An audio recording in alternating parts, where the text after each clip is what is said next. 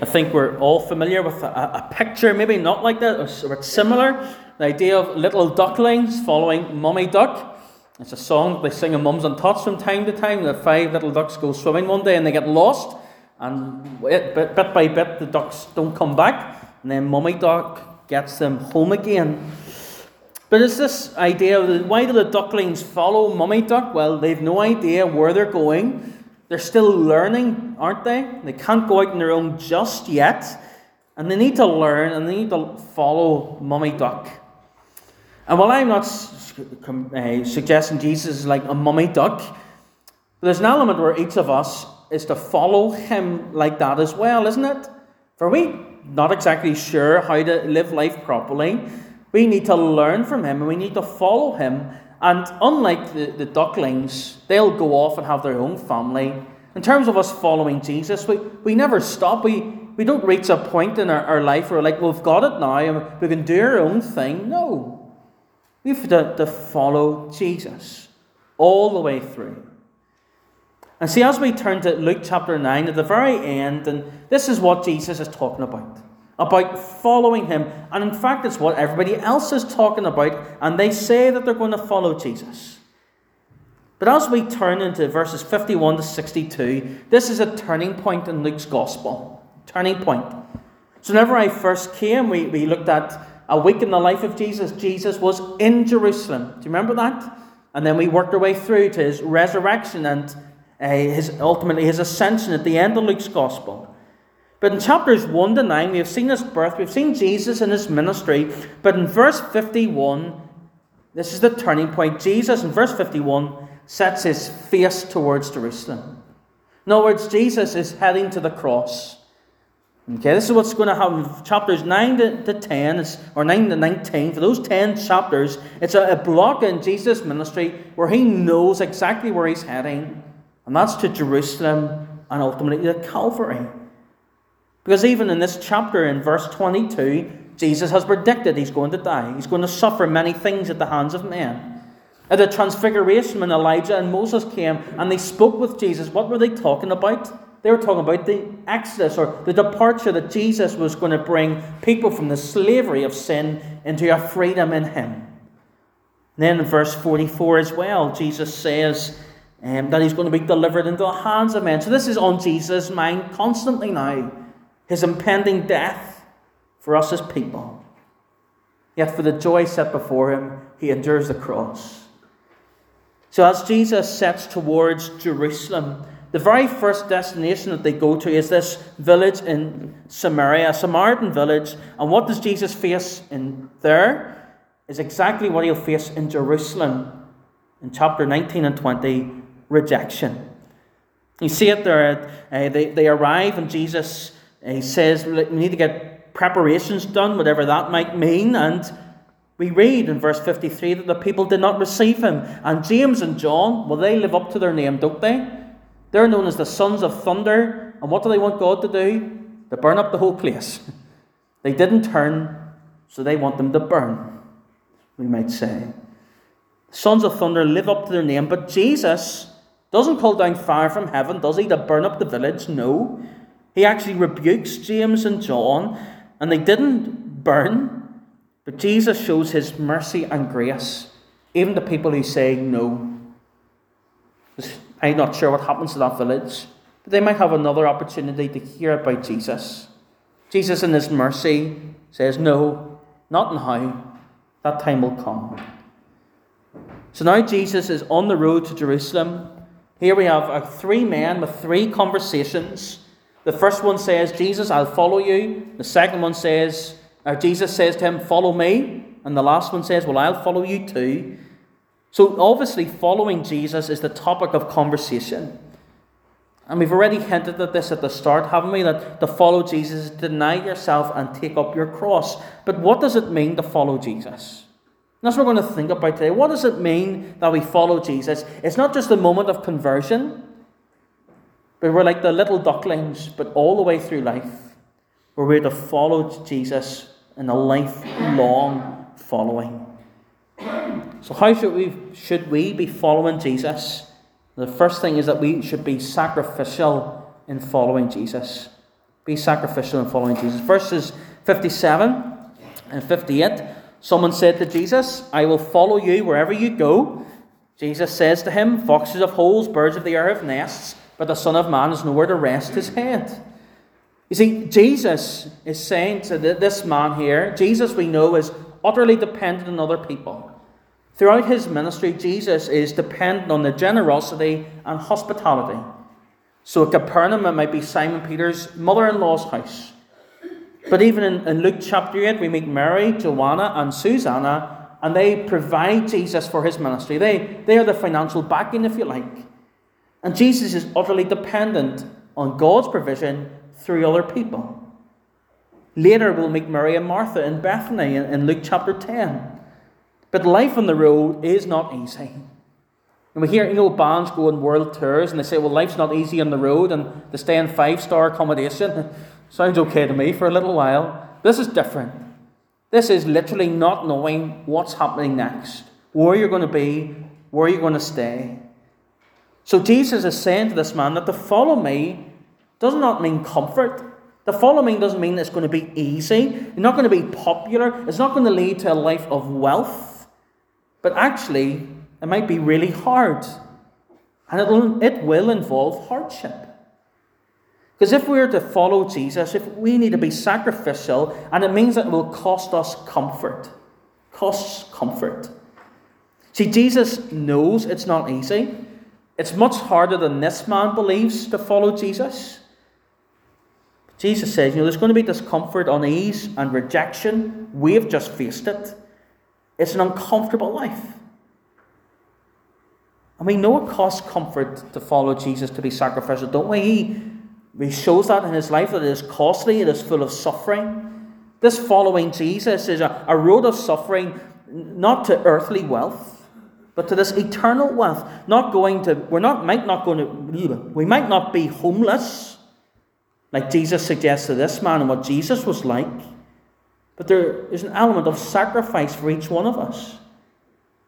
And this man turns away from Jesus because the thought of being homeless, the thought of not knowing to put your head somewhere, the thought of having to trust God for every meal was too hard. He didn't want to hear that you need to trust the Father in heaven for every need. And if we are to follow Jesus, if we are to be sacrificial in our following of Jesus, which he asks of us, it's going to cost us some comfort, isn't it? This man sticks his hand up and says, yes, Jesus, I'm going to follow you. I'll do it. Wherever you go, I will go almost. And we put our hands up like that too, don't we? We come to Jesus and say, well, Lord, I'm going to follow you. I'm going to put my hand up and I'm willing to go wherever you go. But actually, we're unwilling to sacrifice those little comforts and luxuries that we have. Our comfort checks our trust. Our comfort in material, that we don't go without things. That we live the exact same life as everybody else who is not a believer. We don't give up anything, but we live up the exact same life. So there's this comfort in a material sense, yes. There's also our comfort zones, isn't there? Places where we feel most comfortable. Not willing to talk about Jesus to people outside of church. To say to a set of people, well, I'm not really comfortable with you, so I'm going to ignore you and not tell you that this is the best news you could ever hear. Not willing to talk with others that we think are outside about Jesus. We say to Jesus, I'll follow you wherever you go. It doesn't matter. But let me stay in my comfort zone.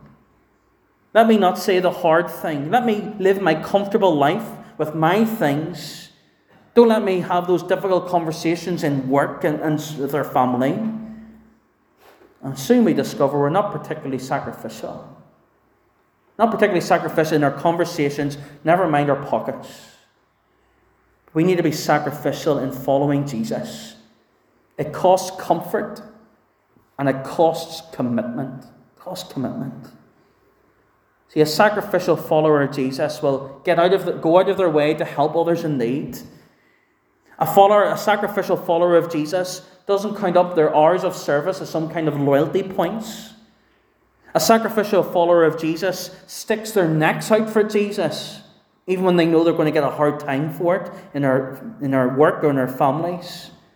A sacrificial follower of Jesus gives up their time to pray and to serve. That's what we're doing as elders on Saturday. We're giving up some of our Saturday to pray, to serve you, so we can serve you better. A sacrificial follower of Jesus goes without in order to give. A sacrificial follower of Jesus means that God's desire is above our own plans. It costs commitment. We are saved to serve him. In the 1930s and 40s in Germany, there's a guy, and there's books up on the screen, Dietrich Bonhoeffer. And Bonhoeffer was part of the National Church, which was he's part of the Confessing Church. The National Church endorsed Hitler. The Confessing Church stand opposed to it. His books ended up on the banned list. He could no longer teach at his university. He was later executed by Hitler because he had plotted to kill him. But all his books were banned. He was ostracized from the society. And he wrote this book called The Cost of Discipleship. And we can only imagine the intensity of standing up in 30s, 40s Germany to speak out, to speak a different message, a message of hope and a message to call people to follow Jesus. And it was hard work. It was a sacrificial work for Bonhoeffer, wasn't it? But sometimes, as Bonhoeffer counted the cost, if you like, of saying, well, no, this isn't right. We need to look at King Jesus. We aren't faced with quite a stark picture like that, sure enough, but we count the cost of what it would mean for us to say to our family, you know what, I'm going to follow Jesus. And we say, well, that's going to be really hard. And we say, well, actually, I'm not going to bother. It costs commitment. And sometimes we just say no. We need to be sacrificial in following Jesus. And as we learn to be sacrificial, as we follow him, we need to learn to give him priority as well. Give him priority. So verses 59 and 60, Jesus speaks to the man and he says, follow me. And then the man says, we might think Jesus is being really harsh, but he says, leave the dead, let me go and bury my father. Jesus says, let the dead bury their own dead. But Jesus asks the man to follow him. It seems maybe like a reasonable response, as if like, we haven't had the funeral yet. Let me have the funeral over and then I'll go. But Jesus' reply is not heartless. The first man was almost too quick to follow Jesus. And this second man is too slow, because this is an excuse. His daddy's not dead yet. And he's saying, well, whenever my daddy goes, then I'll follow Jesus. In other words, as he is, if we have to be following Jesus and we are to give priority to follow Jesus, here this man is delaying in following Jesus, isn't he? He's saying to Jesus, I'll follow you, but let me do this first. Let me bury my dad. Let me wait till the time is right. And what we discover is that man's priorities are all wrong. But Jesus needs to be number one. The most important thing for him in that moment was his daddy. Ask us the question, what is the most important for us in our life? It can be our family. But are we going to follow custom, or are we going to go and follow Jesus? Because he deserves first place in our lives, and he'll share that with nobody. Because we say to Jesus, look, I've sat in church for years. Let me sort my family life out first. Or whenever the kids get up just a little bit more and have more time to think and time to do these things, then I'll follow you. Or whenever my work steadies up and it's much more predictable, well, then I'll follow Jesus. I'll be able to serve and do all these different things. Or maybe a younger generation, well, let me get married and maybe then for children, or maybe it's get through school. And we delay. We put off following Jesus. So we need to be deciding, don't we? Because Jesus is more important than our friends, our families, our farms, our businesses, our pets, our schools, our children. But for some of us, it is none of the above. Yet others, it's all of the above. This man seems to make a reasonable request. And maybe that's what you think you do as well. Look, Jesus, I'll follow you when X, Y, and Z. But Jesus says, no. Follow me now. And giving Jesus a priority rather than neglecting these other responsibilities. Because of God's Spirit living in us, we actually do a better job with all those things. We'll be better parents, we'll be better workers, because we want to serve Jesus first and love him the most. Christians who come to faith later in life, not one rejects coming to Jesus. Their only regret is that they didn't come sooner. They wish they didn't delay. It needs to be a deciding time, doesn't there? Stop putting it off. Jesus says, follow me. But with all of life's responsibilities, the relentless nature that the cycle of life seems to be, where there's so much happening and we're juggling and spinning plates, and it does so hard to do all those things. In our following, we are to be focused in following Jesus. The final thing, be focused in following Jesus. Here Jesus uses a picture this time. Verse 62 says, no one who puts his hand to the plough and looks back is fit for the kingdom of God. He's saying that it's not going to be hard, but you have to put your hand to the plough. It's going to be hard work to follow Jesus, yes. But you have got to gaze at Jesus. So if you have a plough and you're going, you pick your eyes on maybe a tree or in the distance and you go. You plough. If you look back, it's like maybe a child beginning to ride their bicycle and they look back and they're weaving all over the place. How can you expect to do a straight line if you're not looking where you're going? Jesus says, well, this is what the Christian life is like. Don't look back, but be focused. Be focused on me. Look to me and what is to come. For here the man says, I'm coming, Jesus, to follow you, but let me say goodbye. Jesus says, come to me. Don't look back. This man is pining for the past, we might say. We decide to follow Jesus and we look back at what could have been. So for me, it's probably the easiest to do is, I could have been teaching, or I could have been doing X, Y, and Z. I'd have 2 months off every summer, and I could be pining for the past. Maybe you could be pining for past comforts or even past sin.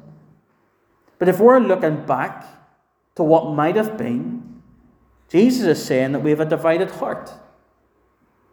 And a divided heart is not fit for Jesus because he wants that priority in our hearts. Think of Genesis 19. Sodom and Gomorrah about to be burned up. Lot and his wife escapes. What does Lot's wife do? She looks back. She looks back longingly, lovingly at the city that they left. And what happens to her? She becomes a pillar of salt. It's a dangerous thing to reflect back and take our eyes off of Jesus.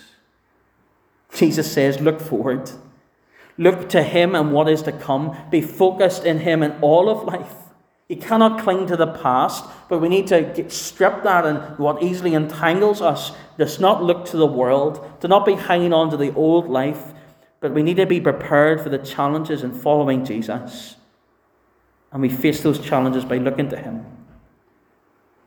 The task of following Jesus requires focus on him and what lies ahead. For what lies ahead for Christ's people. Well, that glory that we thought about last week. We'll be in robes of righteousness because of what Jesus has done for us. That he died on the cross for all of our past sin and our future sin. He became sin who knew no sin, so we would have no sin in heaven. So why would we take our eyes off our Saviour? Because if we take our eyes off of Jesus, it risks throwing us off course. Think of Peter. Jesus walking on water. Peter takes a few steps, and then what does he do? Instead of looking to Jesus, he looks down, he looks away, and begins to sink. Life is hard, it is difficult. And with all the things that go on in life, It's easy to look at the things around us or the problems that lie ahead. What must we do? We must look to Jesus. Jesus, in Luke chapter 9, has set his eyes towards Jerusalem. He has focused on that cross. And we ought to fix our eyes on Jesus. Give him the priority, as he gave us the priority, as he prayed in the Garden of Gethsemane, not my wills, but your will, Lord. And he was sacrificial for us. To follow Jesus in all of life is really hard. But as we focus on him and give him the priority, as we follow and serve him sacrificially, there's a great reward that waits for his people. So will you follow him? Don't delay. Jesus, he enters the Samaritan village, and the people reject him. John and James say, burn the city up, burn the village up. Jesus says, no, there's going to be another chance for these people. He's gracious and merciful. And maybe you've done just that. You've come to church week by week. We're not a Samaritan village. You've come week by week. You've heard about Jesus, but you've rejected him. Here this morning, very simply and clearly, Jesus gives you another opportunity. Set your minds on things above. Fix your eyes on Jesus. Don't look at the world. Don't look back, but to God's promises of eternal life.